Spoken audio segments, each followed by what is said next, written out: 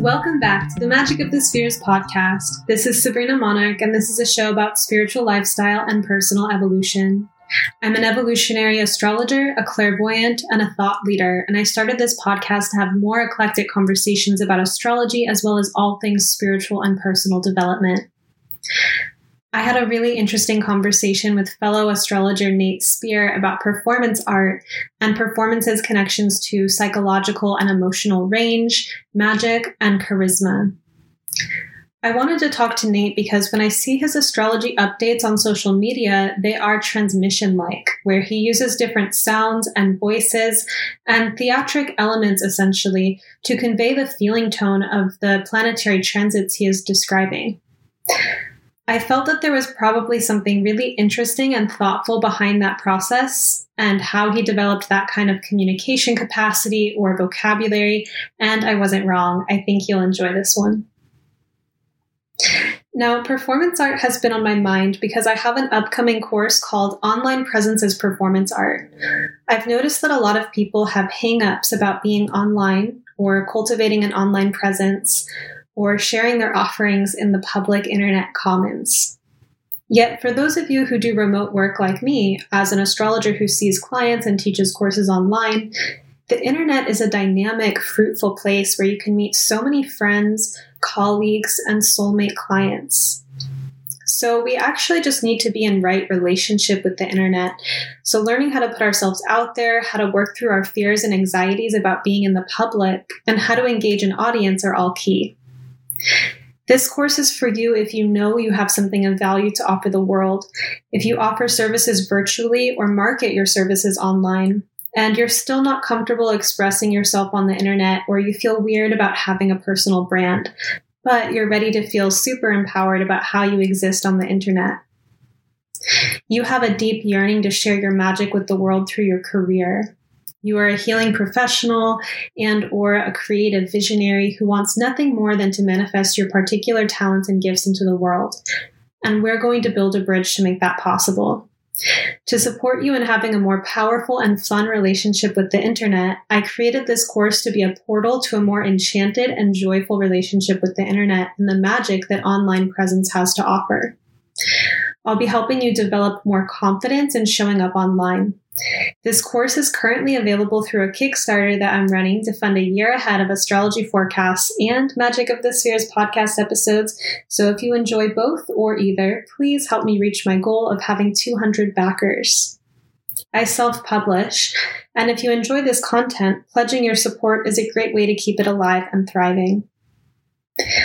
I am so excited and grateful. At the time of recording this on June 25th, it's day 6 of the campaign, and we have 33 backers and $6,298.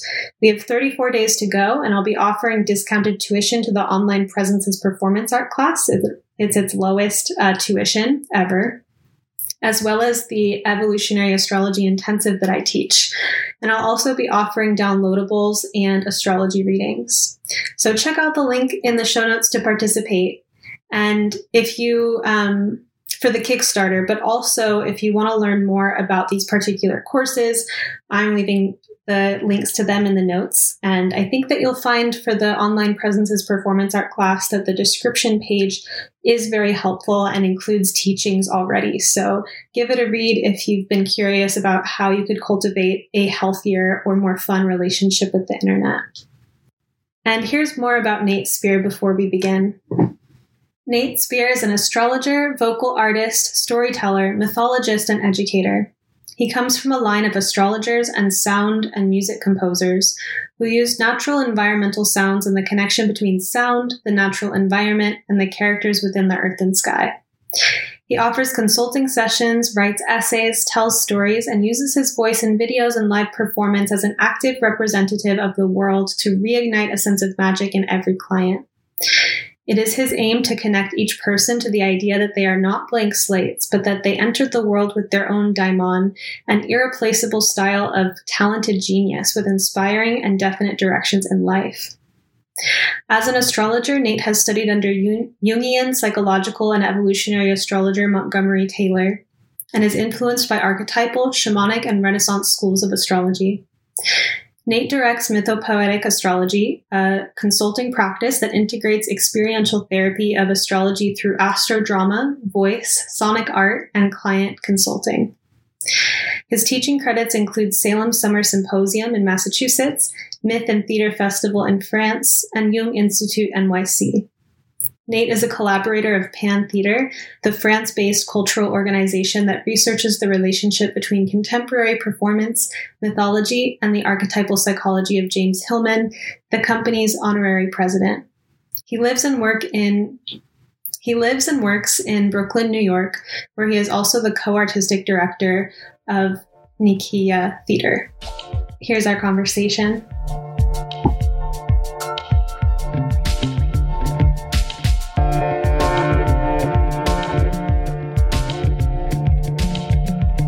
A little announcement before we begin. If you enjoy this podcast and you haven't yet read or watched the astrology forecast, whether that's at monarchastrology.com or on YouTube at the channel Sabrina Monarch, you'd probably enjoy them too.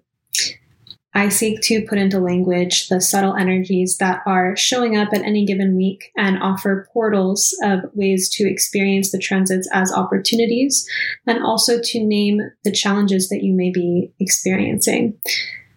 I did mention I'm a clairvoyant. Well, I'm studied in astrology, but when I'm writing these forecasts, I see these little lights that pop into my field of vision or on the page when I'm writing that help me refine my ideas. So I really only publish what's lit, and people who read the forecast report feeling elevated, comforted, nourished, sometimes for years, if they've been following me for a while. So do check that out, and you can also join my mailing list through the link in the show notes and receive the forecast directly to your inbox every single week.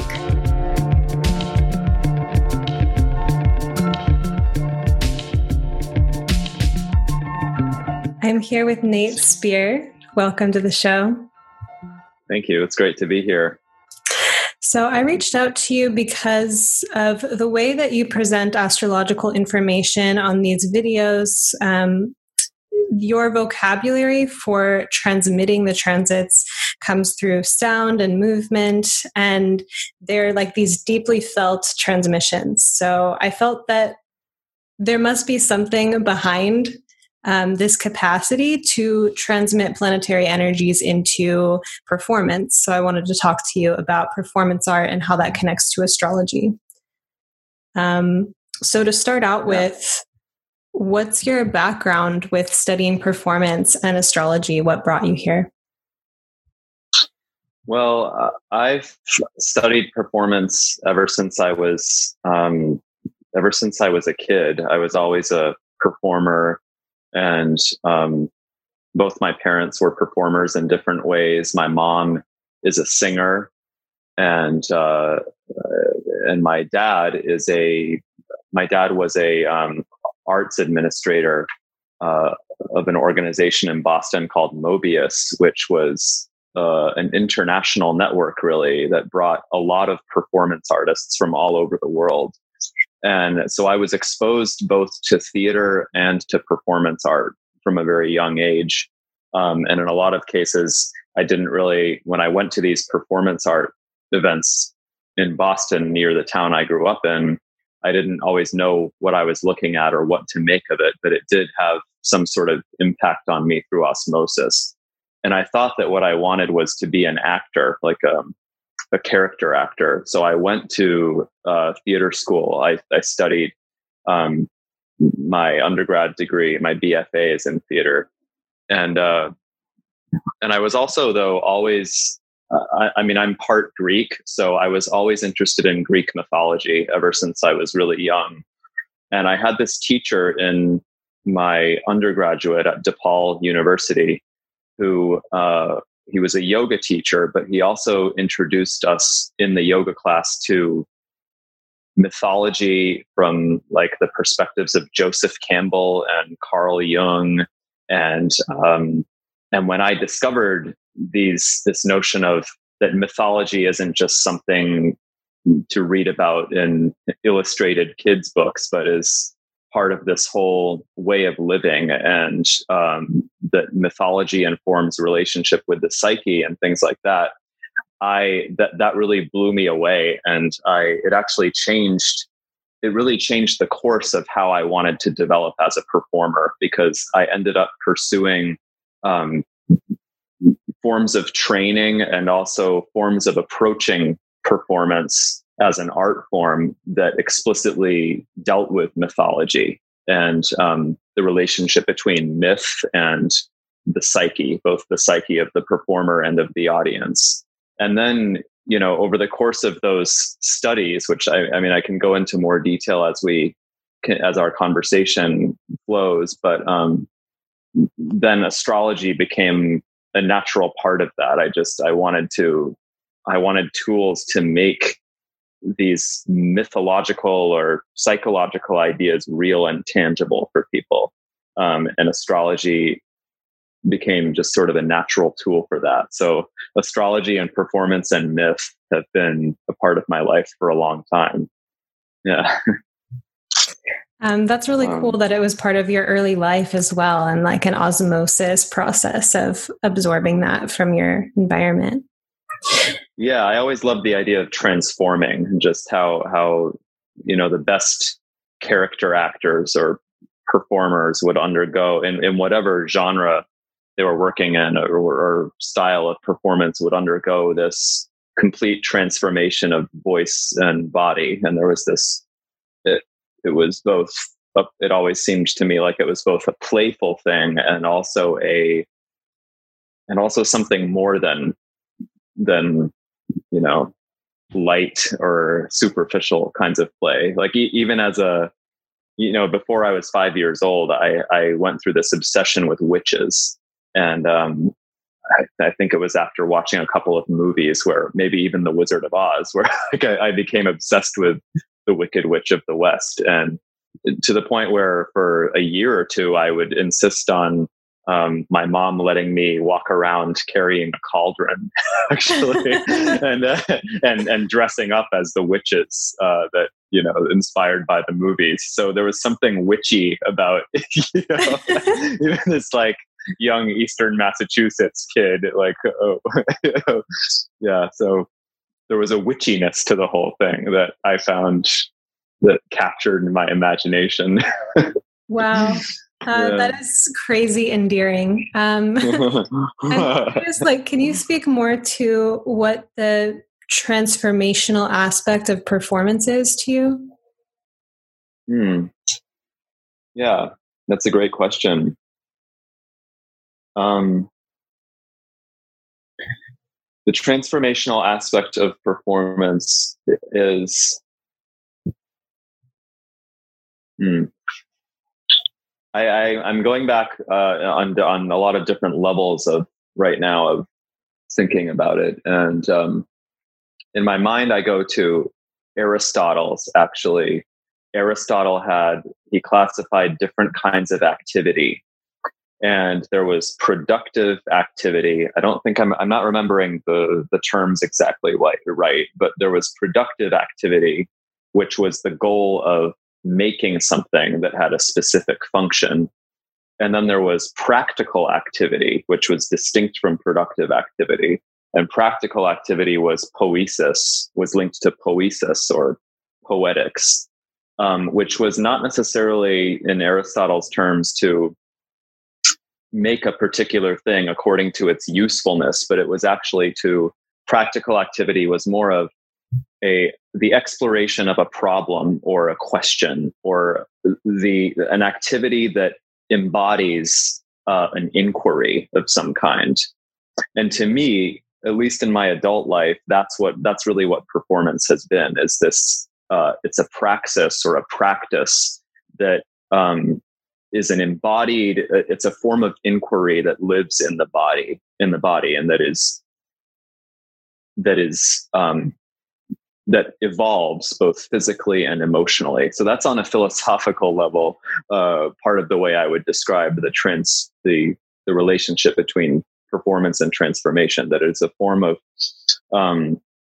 stepping into an inquiry that a person has, both intellectually and emotionally and spiritually. Another angle to the question is that because performance, depending on what kind of, whether you're doing, theater or performance art, or whether you're working with story or not working with story, whether you're working astrologically the way that I have been, there is a need in performance to confront a lot of different kinds of textures and moods and flavors of life, and including the shadows of life and the dark places. And I would venture to say all performance at a certain point has to confront those different shades, the shadows and the darknesses and the crises. And doing so is transformative. That is an act of transformation, whether it can be quantified or explained how a person is transformed through doing that. It is a way of putting your body on the line. At least for me, it has to be a way of putting my body on the line, or confronting the sense of my body being in crisis, that is confronting that crisis and doing so within a container of performance. It's a way towards transformation for me. Yeah, so that's the beginning of my answer. Anyway, yeah. I feel like I just really sensed your Taurus sun, talking about putting your body on the line as a form of part of the performance. Oh, interesting observation. Yeah. It makes a lot of sense universally, though, as well, because if you're embodying different characters, to embody them, there's a sense of really merging with the feelings that character is having, and thus you have to be able to go to those places yourself, right? Definitely.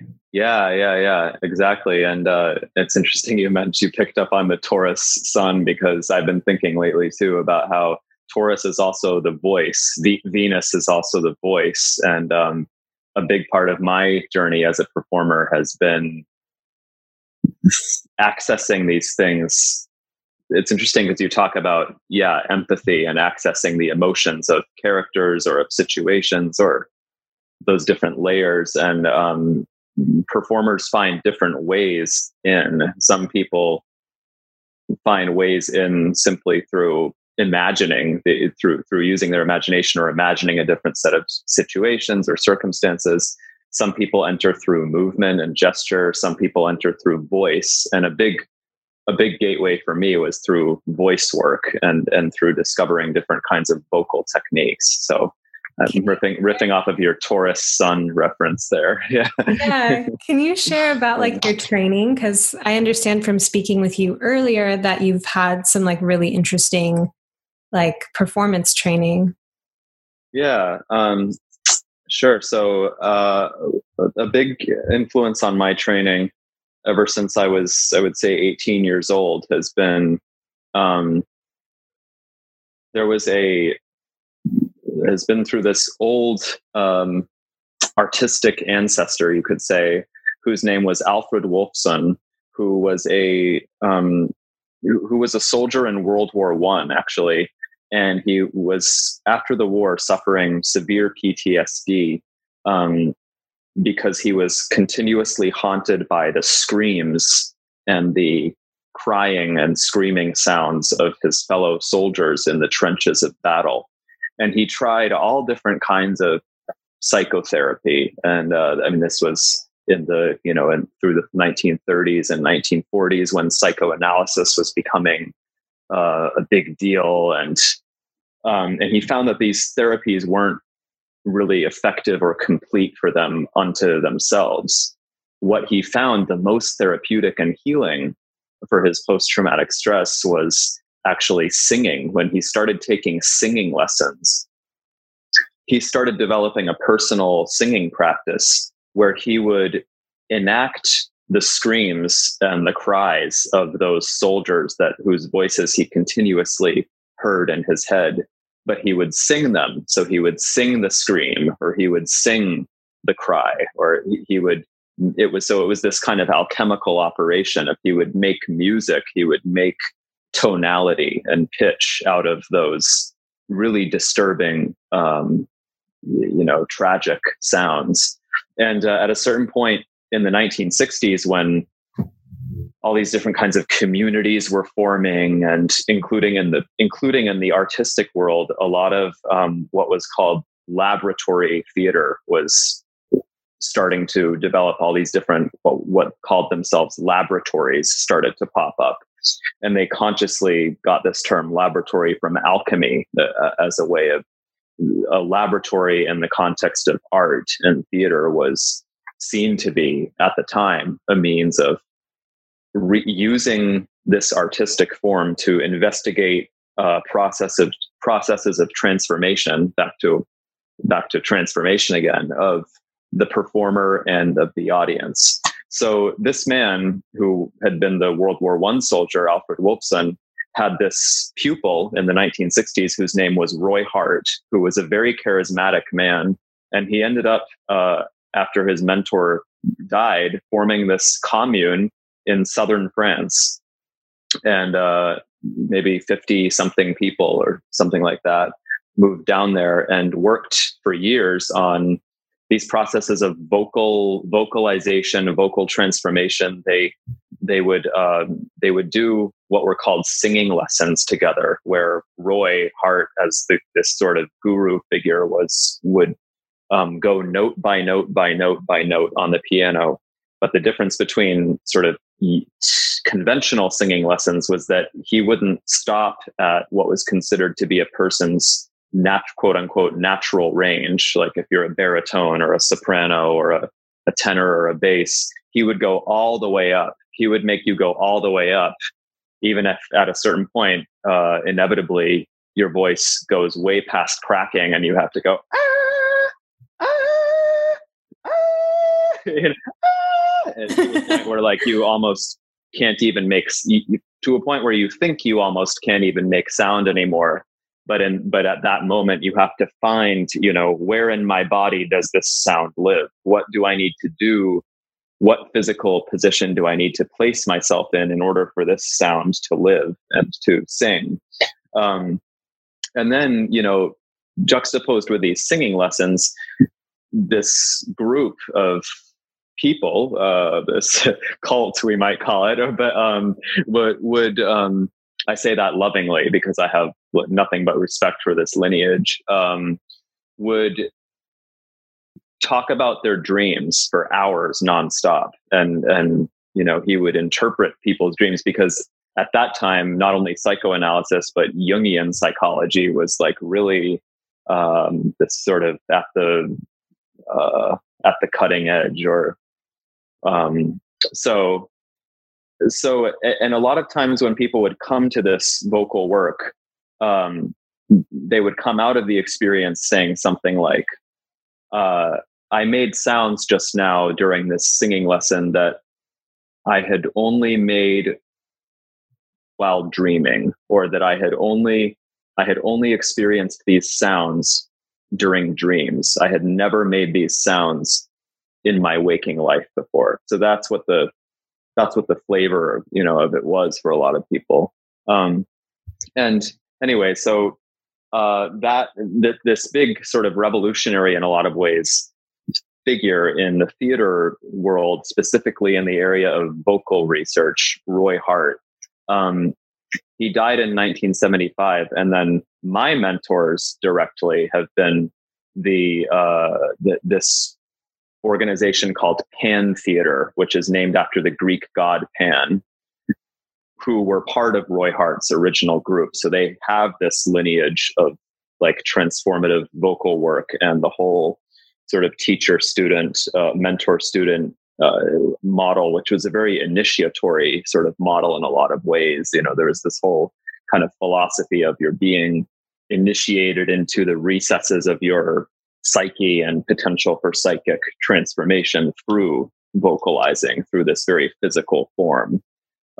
So I met them when I was 20. I actually went to this center in the south of France, and it completely, 20 years old, you're very sort of like, I was very open to like, I really want to be, I wanted this initiatory experience, and I wanted to be marked by something. And after discovering a little bit of this vocal work in college, which I was really fortunate to discover, combined with my interests in mythology that I had mentioned earlier, with my yoga teacher introducing us to psychology and mythology and all that stuff, it just so happened that I discovered this company, Pan Theater, named after the Greek god Pan, combined the lineage of this vocal work with mythology and psychology in this kind of complete, what was for me a complete package. And it's noteworthy,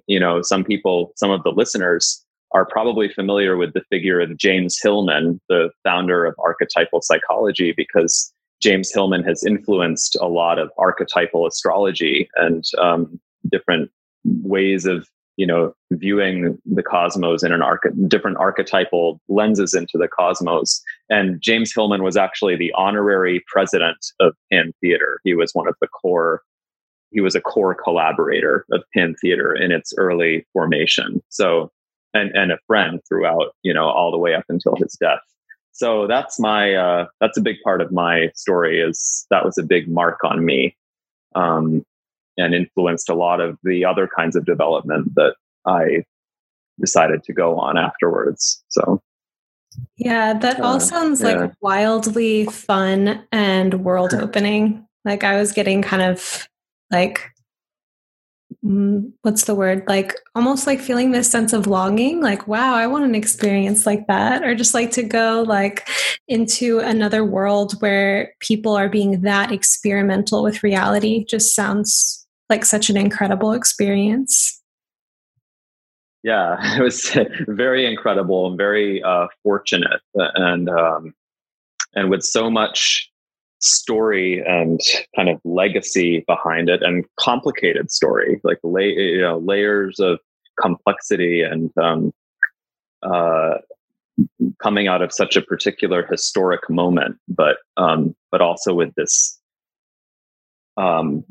And there were moments when it was painful, and when it was like, what am I doing? What am I doing? Going to the south of France, and there are these turning points in our lives when we make these decisions that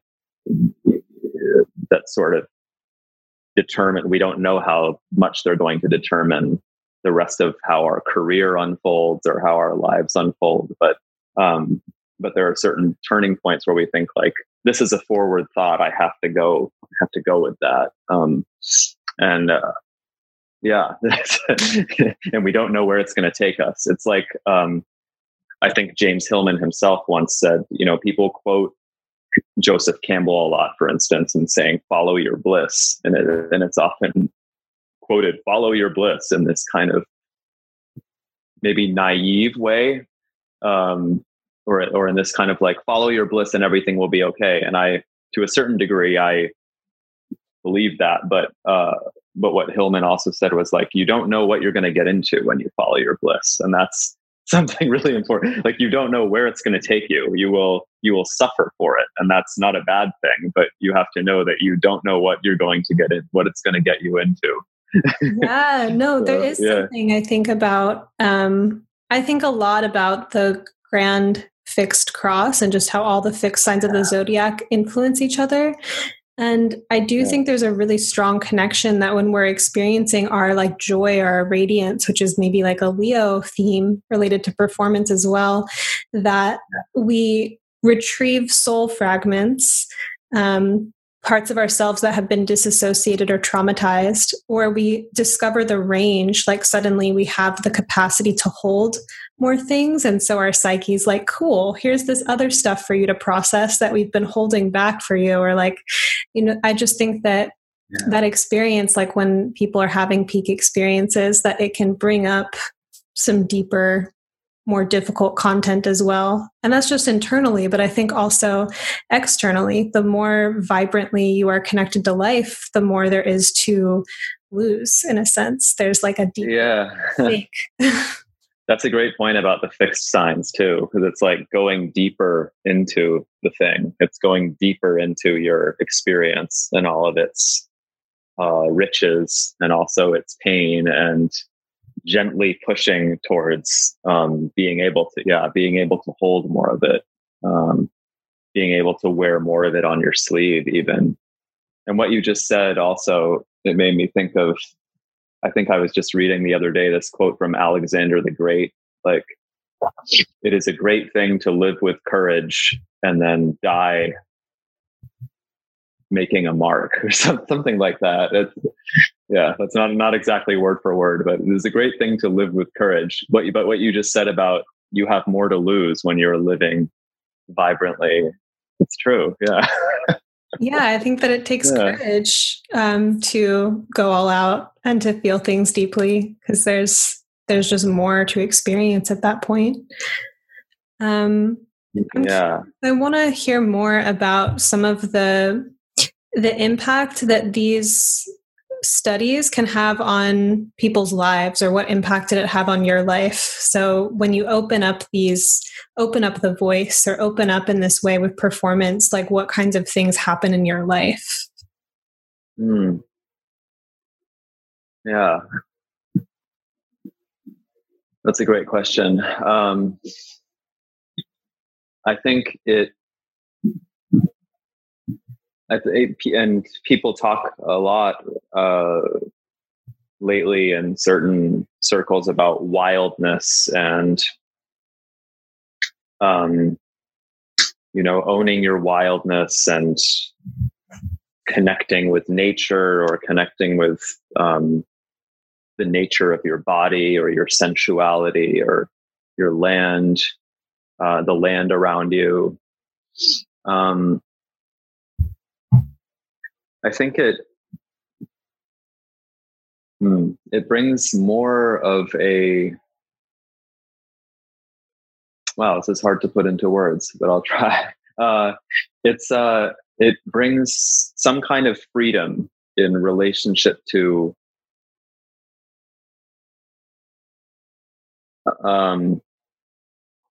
I know for me, it's brought some kind of freedom in relationship to how I live my inner and outer life. So, for instance, I keep going back to this quote. This is again from Aristotle. I don't know why I'm quoting Aristotle so much today, but that humans are political animals,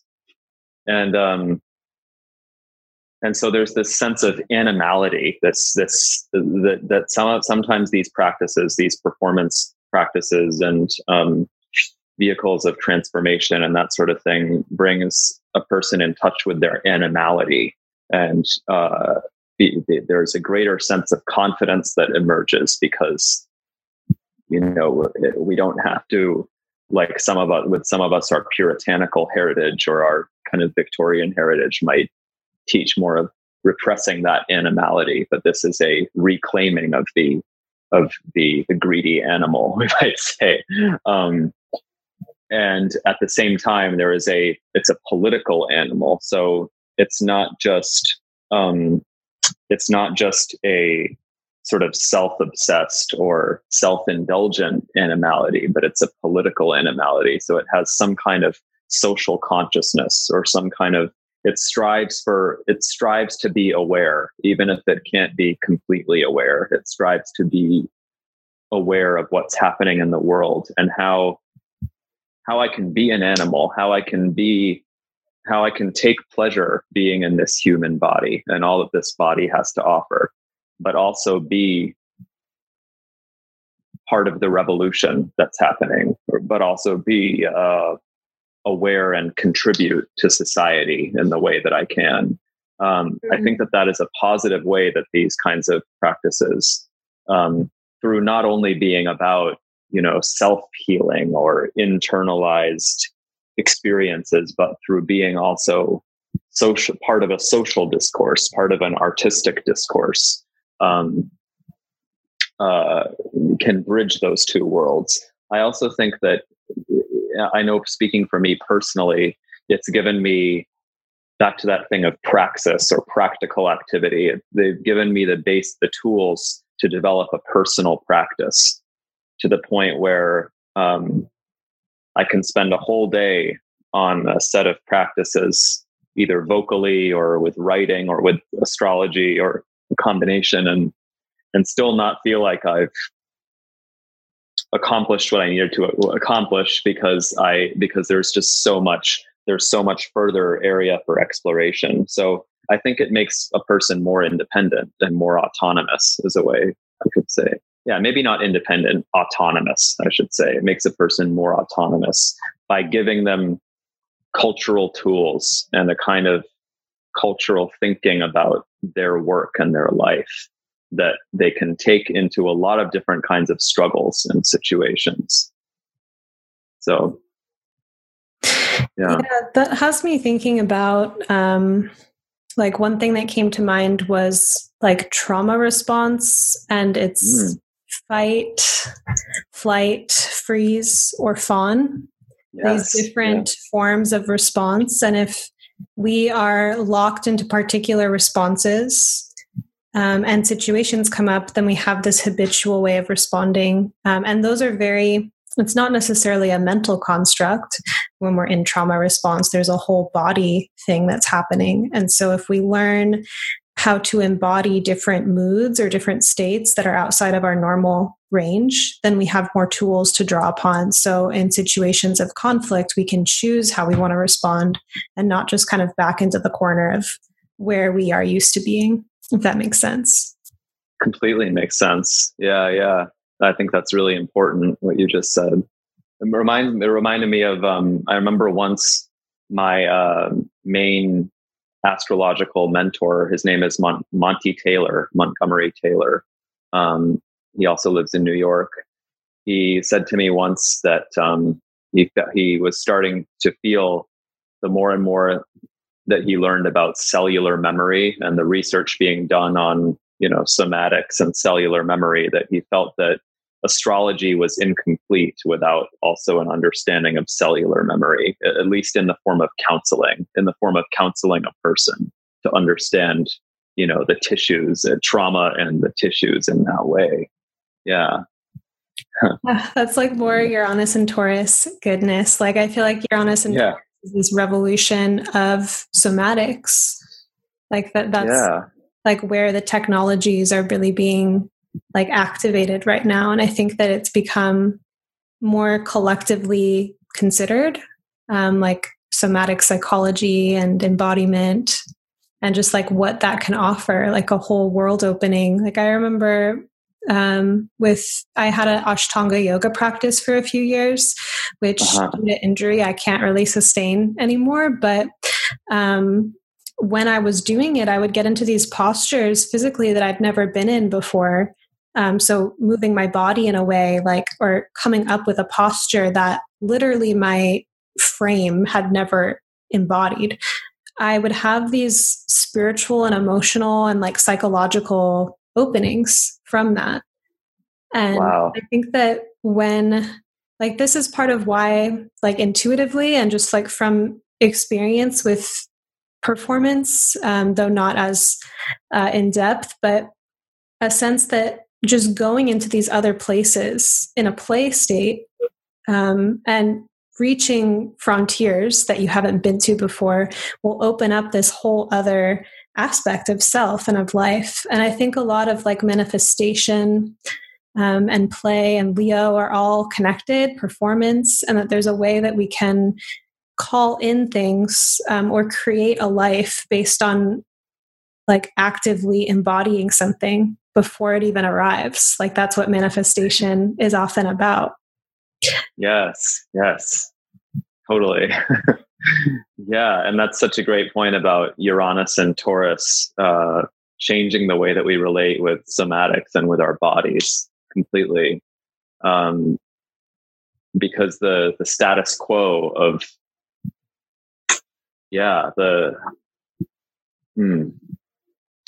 Yeah, it's the way that bodies are both it's as if speeding up. Our nervous systems are both speeding up, but also somatics, and being aware of where trauma lives in the body, or where these other experiences you were just talking about live in the body, or experiences we're not even aware of yet in the body. That also demands a kind of slowing down, and a kind of counterbalance and going into the body. So it's as if there's this momentum being created through Uranus and Taurus that is speeding up our nervous system, but then also our ideas are changing about the way we understand our bodies are changing. So that also demands that we sort of slow down to go deeper into them at the same time. It's interesting. Yeah. There's like a definition of Taurus from Stephen Arroyo. And I want to get the quote, but I think it'll take me too long. So it's something about like Taurus is related to the fullness of feeling and sensation. Like that's, and they were basically just one sentence of like each sign. And it really hit me to read that about Taurus. And I think that even the way that you were talking about different layers and how like getting into a process and it's not even all that you wanted to accomplish because there's so much there, that like that Taurus is wealth and abundance. And I think that when we tune into the layers of what's already here, it just kind of infinitely opens up, and that we can access that internally. I think that that's kind of like the inner resourcefulness of Taurus, versus like when that's shut off for whatever reason and we feel like we need more all the time and we're trying to get more from like the external world.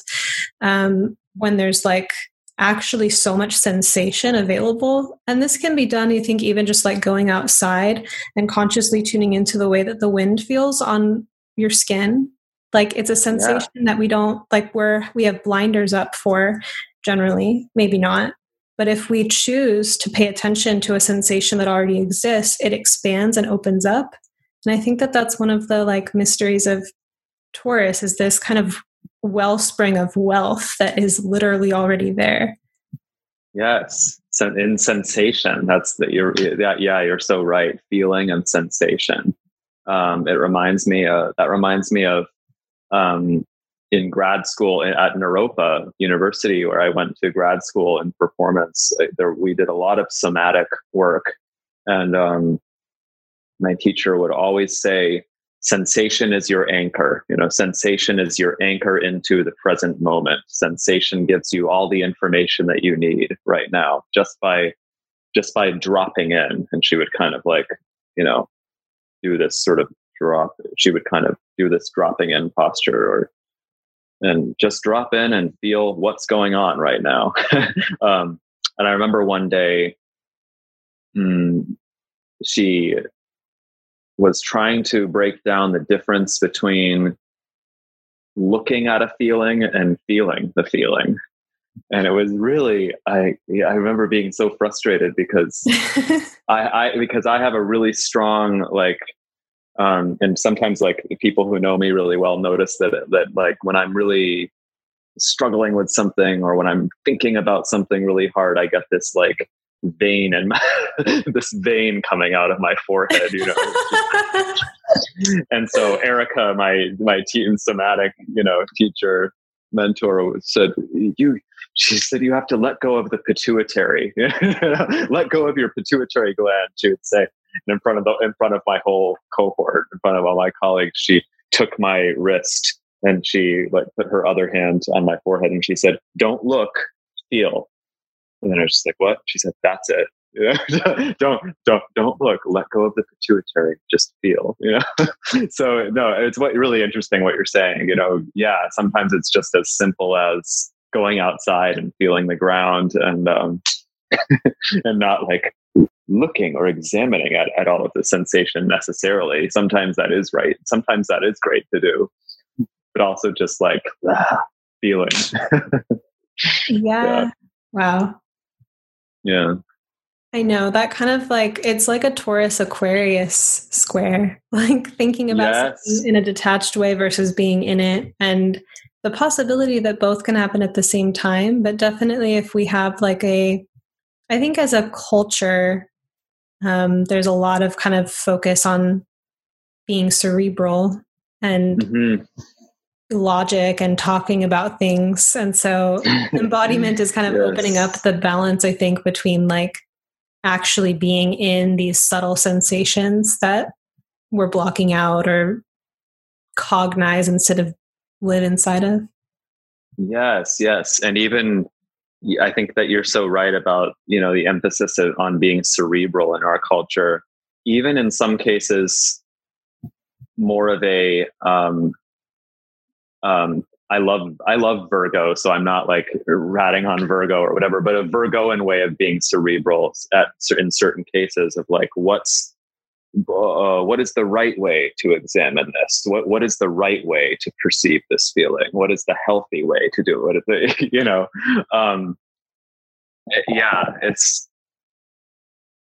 It's interesting. And Aquarius, and what you were saying about Aquarius and Taurus, because Aquarius wants the widest possible context for something. It wants to see something in the most expansive possible context and the bigger picture. And Taurus wants the sensation. It wants the feeling itself and the deliciousness of the sensation, right? So, but combine that with a culture that thinks that it prizes itself on critical thinking, when maybe it does to greater or lesser degrees, in relative terms. Sometimes we don't get either the expansive context or the fullness of the sensation. Sometimes we get this sort of doubt about what's right, what's wrong, and that's where I think astrology and all these other practices can really be helpful. They have for me. Yeah, completely. Yeah. So I want to ask you about like charisma and just kind of how charisma connects with performance, and like, is charisma something that can be developed, do you think? Versus like, when is it this inherent kind of spark in someone? What is charisma? Just like pretty open-ended. Charisma. Yeah. Thank you for that question. Wow. Charisma is such a big word and is such a, again, multifaceted topic. My first thought, I go back to another mentor I've had with, sometimes I feel like I don't really exist. I'm just like this amalgamation of influences of like the elders that have inspired and influenced me. But I go back to this mentor I've had. His name is Rob List, and he's a choreographer and a mime artist. And he's also my godfather, actually. And he talks about charisma as being not something that a person possesses inherently, but not, in other words, not something that you can possess, but something that has to do with the electricity of the moment. That has to do with how, and maybe this word is sort of overused in a lot of cases today, but present. A lot of people talk about being present, sort of, but how aware and how open and available a person is to the moment. That's where charisma comes from, not from a quality that a person possesses. It was the charisma of the moment, the charismatic moment, the electricity of that moment that could not be repeatable, or that could not be, that precisely what made that moment or that person charismatic in that moment was that it could not be replicated. It was right there at that time, which kind of goes with the performance, the whole kind of romanticism of performance to begin with, is its ephemeral quality. It's there and then it's not there, at least live performance. And then I think about, my mentor at Pan Theater, the company I was talking about earlier, his name is Enrique Pardo. He talks about 3 different levels of presence, when talking about a performer's charisma or presence.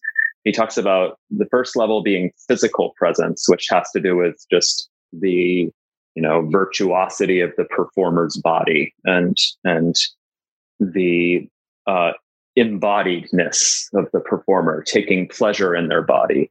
And the second level is presence of mind. So it's not just the charisma of the physical virtuosity or the physical beauty or the or the glamour, but also is there an intelligence?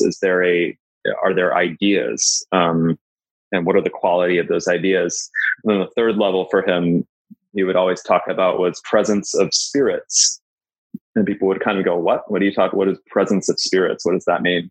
He would say, does this person walk on stage and then the stage feels haunted after they're walking on stage? So it's like, you're not just looking at this person, you're looking at this person is making you perceive the whole environment or the whole atmosphere in a different way. And I continue to go back to that in my mind, because all of those are kind of the presence of spirits thing, the charisma of that. It's not just about the performer. It's not just about me. It's, in fact, like with my astrological video content, I get really frustrated with the fact that when I post something, people see my face in the thumbnail, and maybe I'm like trying to do different things about it, because it's like what I sincerely really want to do is not make it about myself or my technique or blah, blah, blah, but to invoke different presences and to create some situation where the perception of these planetary forces, intelligences, voices is possible, and where I'm only a conduit for that. So I think both of those ways of talking about charisma, it's the electricity of the moment. It's to do with something. It's not to do with what a person possesses. It's to do with the whole moment around that person. And it's also to do with how open to the world, how open to even the cosmos, or to the different realms of existence that person's charismatic body is open to. So yeah, I think the question of charisma comes down more to this sense of openness or availability. Because when you're open and available, that goes back to your transformation. What we were talking about earlier was transformation. It goes back to when you're open and available, you might have a point of departure in terms of your technique or your approach or something like that. But after a certain moment, you have to be open to not knowing who you are and not operating in your habitual ways. Maybe the way that I am available to the moment means that my voice changes a lot or something, and I could, in a way that I could not have prefabricated, and it might end up looking ridiculous. So I think charisma has to do with being completely open to this panoramic quality of the moment, and knowing that that's elusive and not repeatable, and being completely open to transform and for it to look completely ridiculous and for it to not look the way that you think charisma should look. So it's this paradox, Wow. Yeah. That's really interesting. And these practices and, things like that we've been talking about, I think are different ways of getting a person to a space where they can be that way, where they can be in that frame of mind, where they can lose, again, another overused word right now, but ego, like they can lose this thingy that's in the way, that's like trying to control or program the whole situation. I think it's one of those long haul, like lifelong journeys. Yeah. Something that this was having me think about too, before you mentioned the practice part, but I was thinking about, memorizing a speech or something, and how when you have it so deeply memorized that you can inhabit it like in this very spontaneous way. So you're not using your mind to remember what you need to say. You already have the script, but then you add these gestures or voice intonation or go off script for a minute and come back, but that you're anchored by having something that you're working from. Yeah. You know, you could also just completely improv, but I think that there's something about like the foundation that we're coming from that supports us to improvise. If that. Yeah, completely. Yeah, that completely makes sense.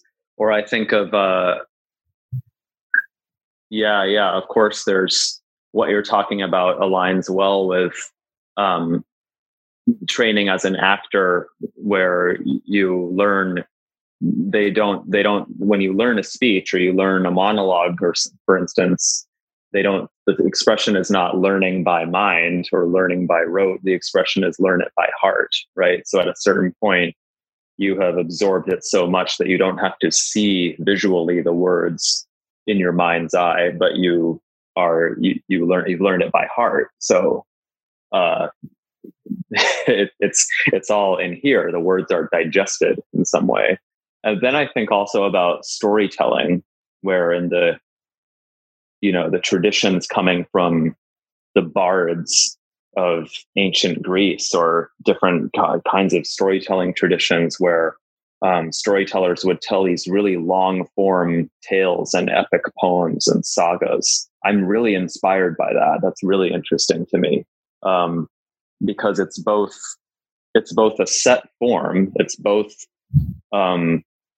there's a score, there's a structure, there's a score to there's a point A, point B, point C, but there's also an extemporaneous or spontaneous or improvised, as you were saying, quality to it. So I know, like, that's, in the last few years, that's how I've tried to work a lot with my own material, whether it's astrological or otherwise, is through this. There's a score, there's some kind of structure, but there's also room for these kinds of spontaneous explosions to happen, because each moment or each encounter is different. That is a good thing to consider with astrology, because there's the transits, they're happening on schedule. Right. Like, that is set in a sense, but the experience could be so many different things. And I think even knowing the transits and being able to speak astrologically, or just have even like forecasts or reading astrological content where you have an idea of what the moment is, and then you can inhabit it in this way that is through that lens a little bit. But I experienced that just with like tracking transits and then living them out. I'm aware of kind of like what the weather is, and then this experience can unfold. And it's always like surprising in some sense. Yeah, there's always a surprise. Right. I know. I've heard different people say it always feels so on the nose in retrospect that you can't, predict what the manifestation is going to be. But it's always somehow like the symbolism is always somehow really on the nose. I find it. Yeah. Yeah, that's a good point. Tracking those, like, what the timing is going to be, but how you live through that it's spontaneous, right? Yeah. Right. I think there's even something like I've noticed within the astrology community, especially since I started tuning into like Astro Twitter and like absorbing and like observing more of like traditional perspectives, which is not my background. I come from an evolutionary astrology background, which is a modern branch, but there's like planetary days. And so like Moon Day, Monday, Mars Day, Tuesday, and that you can like dress up in the colors related to that day, and that you can do these ritualistic things to be with the planetary day. And I find that performative in some sense, like that you're embodying the energy of those planets on those days for, a variety of reasons. Like, I'm not sure what everyone's rationale is, but to me, it seems like just a form of connection and communion, but having like whenever I like get it together enough to like dress up in the color related to that day, it does feel like a sacred kind of ritualistic thing to do that opens up some potential within the day that maybe wouldn't have existed was I not wearing, black on Saturn day. Or I think is green a Venus color, or did I just make that up? But green on yeah, exactly. I think you're right. It is it's linked to performance in my mind, because with performance, we talk about structured improvisation. Like, let's do a structured improvisation. So we have a score, whether it's like a physical score, a movement score, a gestural score. Like, I know I'm going to do this, then I'm going to do this, and then I'm going to do this, but I don't know what's going to happen in between. I just know that that's the journey. So there's some sort of score, but you don't know. But the rigor of the score is what animates the unknowns, all of the variables that happen, which could otherwise just kind of be going through a moment in time when you're doing a little bit of this, a little bit of that. But when you have this kind of rigor of a score and a code or a codification that animates the unknown factors, the same way that the spontaneous, it also liberates the unknowns to spontaneously animate the code, the structure. So I feel like it's a similar, that's the way that artistically it would be that's the way I would kind of interpret this artistically. And of course, in astrologically and magically, it's a form of theurgy. So it's a form of ceremonial connection with the planetary powers and with the gods. And that's really what interests me right now, is like taking all of this body, voice, and creativity stuff and really diving into that kind of work with the planets. And so, yeah. So for people that are listening, do you have any suggestions of resources or practices that people can try to bring more performance into their life? Great question. I would suggest, a couple of things. One is, when in doubt, or when just searching for something to do or to try out, I keep going back to roll on the floor and scream if your living space allows it, because obviously there are things to consider there. But if you just what I would suggest to listeners, if they are looking for a really concrete, specific experience to try, is to lock yourself in a room for 45 minutes and tell yourself, even if you're not a singer, or this has nothing to do with whether you consider yourself a singer or a vocalist or a performer at all. It's just an experiment, something to interface with. Try this out. Lock yourself in a room for 45 minutes and say, I'm going to start using my voice, and I'm not going to stop. I'm going to have moments of silence, but I'm not going to stop and think about it until these 45 minutes are done. And the whole 45 minutes, I am giving a vocal concert, not using the lyrics of songs that I already know, but working completely through,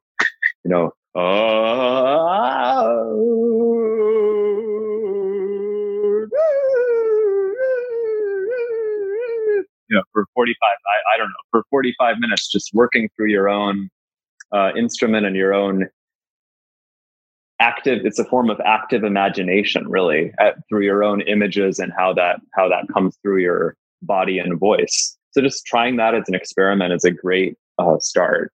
And if people want resources to look at,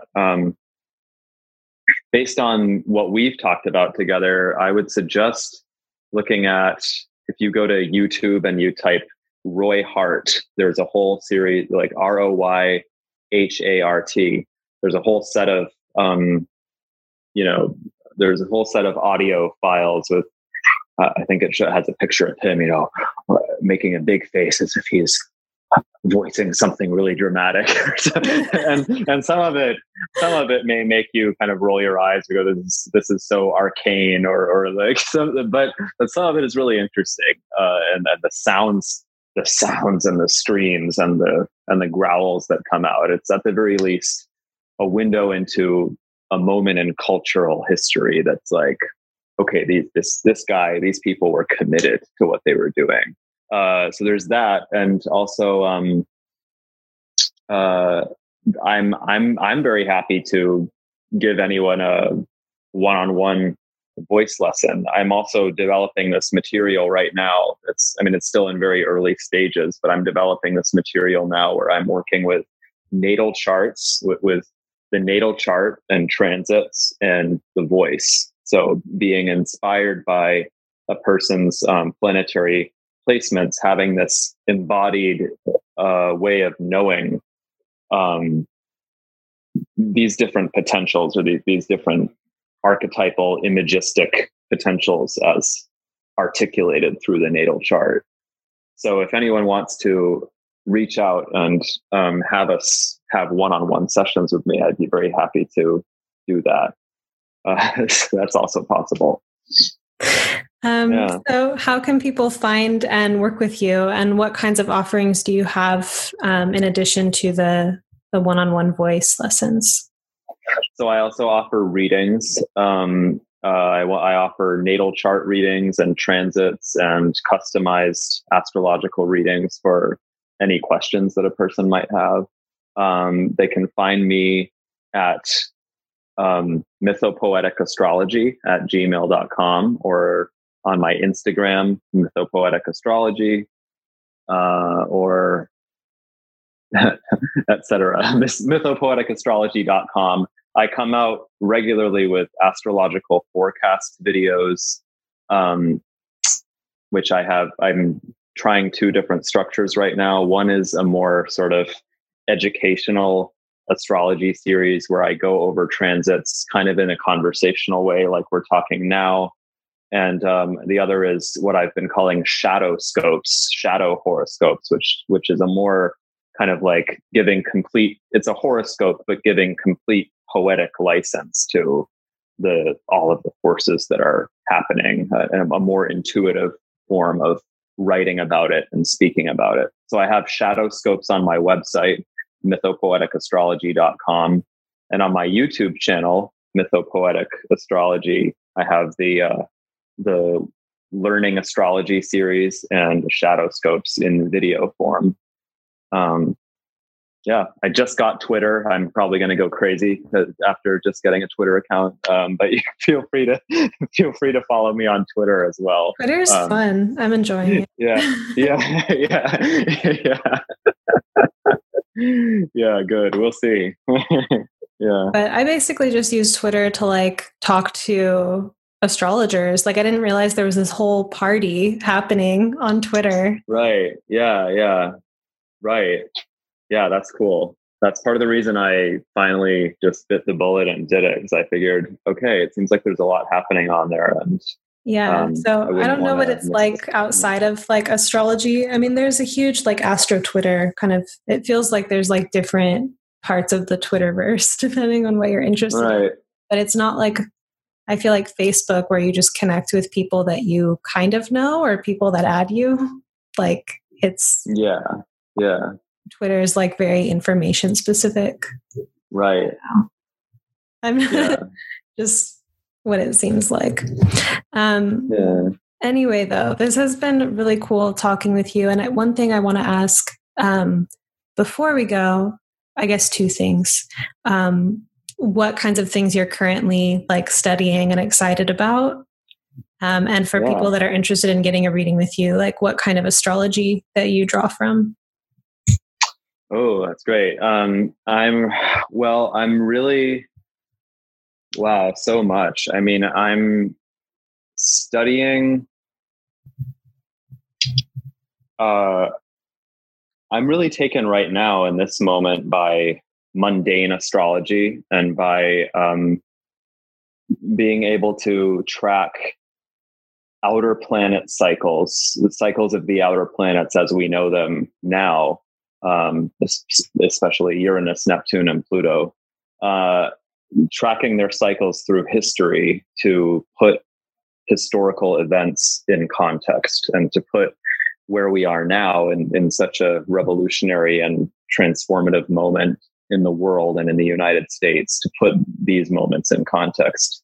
So I've been sort of writing up a storm lately in trying to track these outer planet cycles and how they're both relevant to society at large and also to people's individual natal charts and their own personal journeys, and what their role is and what part they're playing in the whole scheme of things right now. So that's really, really interesting to me. And I'm also studying, I started studying with this online magic school, Quorea, which is a very comprehensive set of instructions and trainings in Western magic and Western magical traditions. And so I'm trying to go deeper into my magical studies and also into the way that astrology interfaces with history as well. That's those things really interest me right now, and just ways to ways to really be a better citizen, be a better social citizen and contribute with my writing and with my artistic voice. So that's my context. A lot of my training as an astrologer is I was trained. This man, Montgomery Taylor, who I was talking about earlier, has called himself a Jungian psychological astrologer. So that's the bulk of my training was through one-on-one apprenticeship sessions with him. But I would say his legacy stretches much, much wider than Jungian psychological, even if that was his foundation. He's really the person that offered me this window into looking at placing events in their archetypal context, which is what really is interesting to me. And also the individual counseling, astrological counseling, so both the individual and society and humanity, it's all connected for me. The connections between those is what's most interesting. Right. Astrologers, I think that we have a way of making connections and correlations. That's what the art is about. So I find that astrologers tend to be multi-talented people that are drawing from a variety of studies and experiences. And even if we're very clear in our branding about what kind of astrologer we are, there's usually a lot more to the picture. So, but the brand can help. Yes. I'm an evolutionary completely. But there's more to it, but it's just nice to let people know kind of what you're doing, but there's always definitely completely.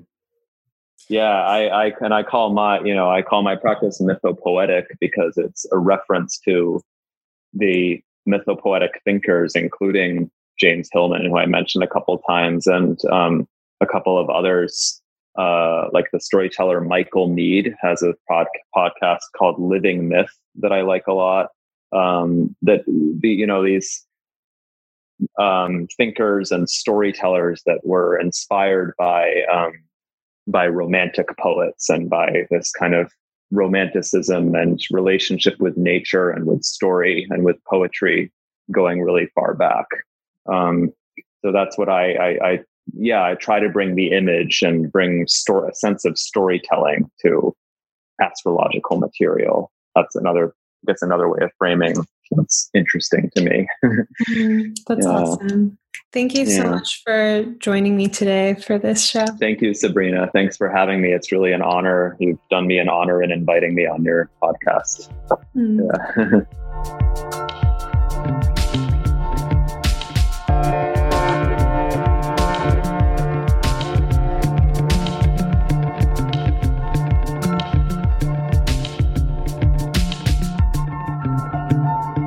Well, this was so much fun, and I loved the definition of charisma that Nate shared with us. I've been thinking about it ever since, and I've been talking about it, and it's kind of a liberating thought to think that charisma isn't this extra thing or an addition to become something else, but it's a full inhabitance of what we already are, feeling comfortable in ourselves. And it made sense. When I kind of flip through the Rolodex of images in my mind of what I think charisma is, there is that sense of people being so deeply comfortable with themselves. Thank you so much for listening. Please spread the word about this podcast by telling your friends, and also leave us a review on iTunes or Apple Podcasts. And if you take a screenshot of your review before you click submit and email it over to me at sabrina@monarchastrology.com, I'll take down your email and send you a free gift that I'm sending to podcast reviewers when that gift is ready. All right, have a beautiful week.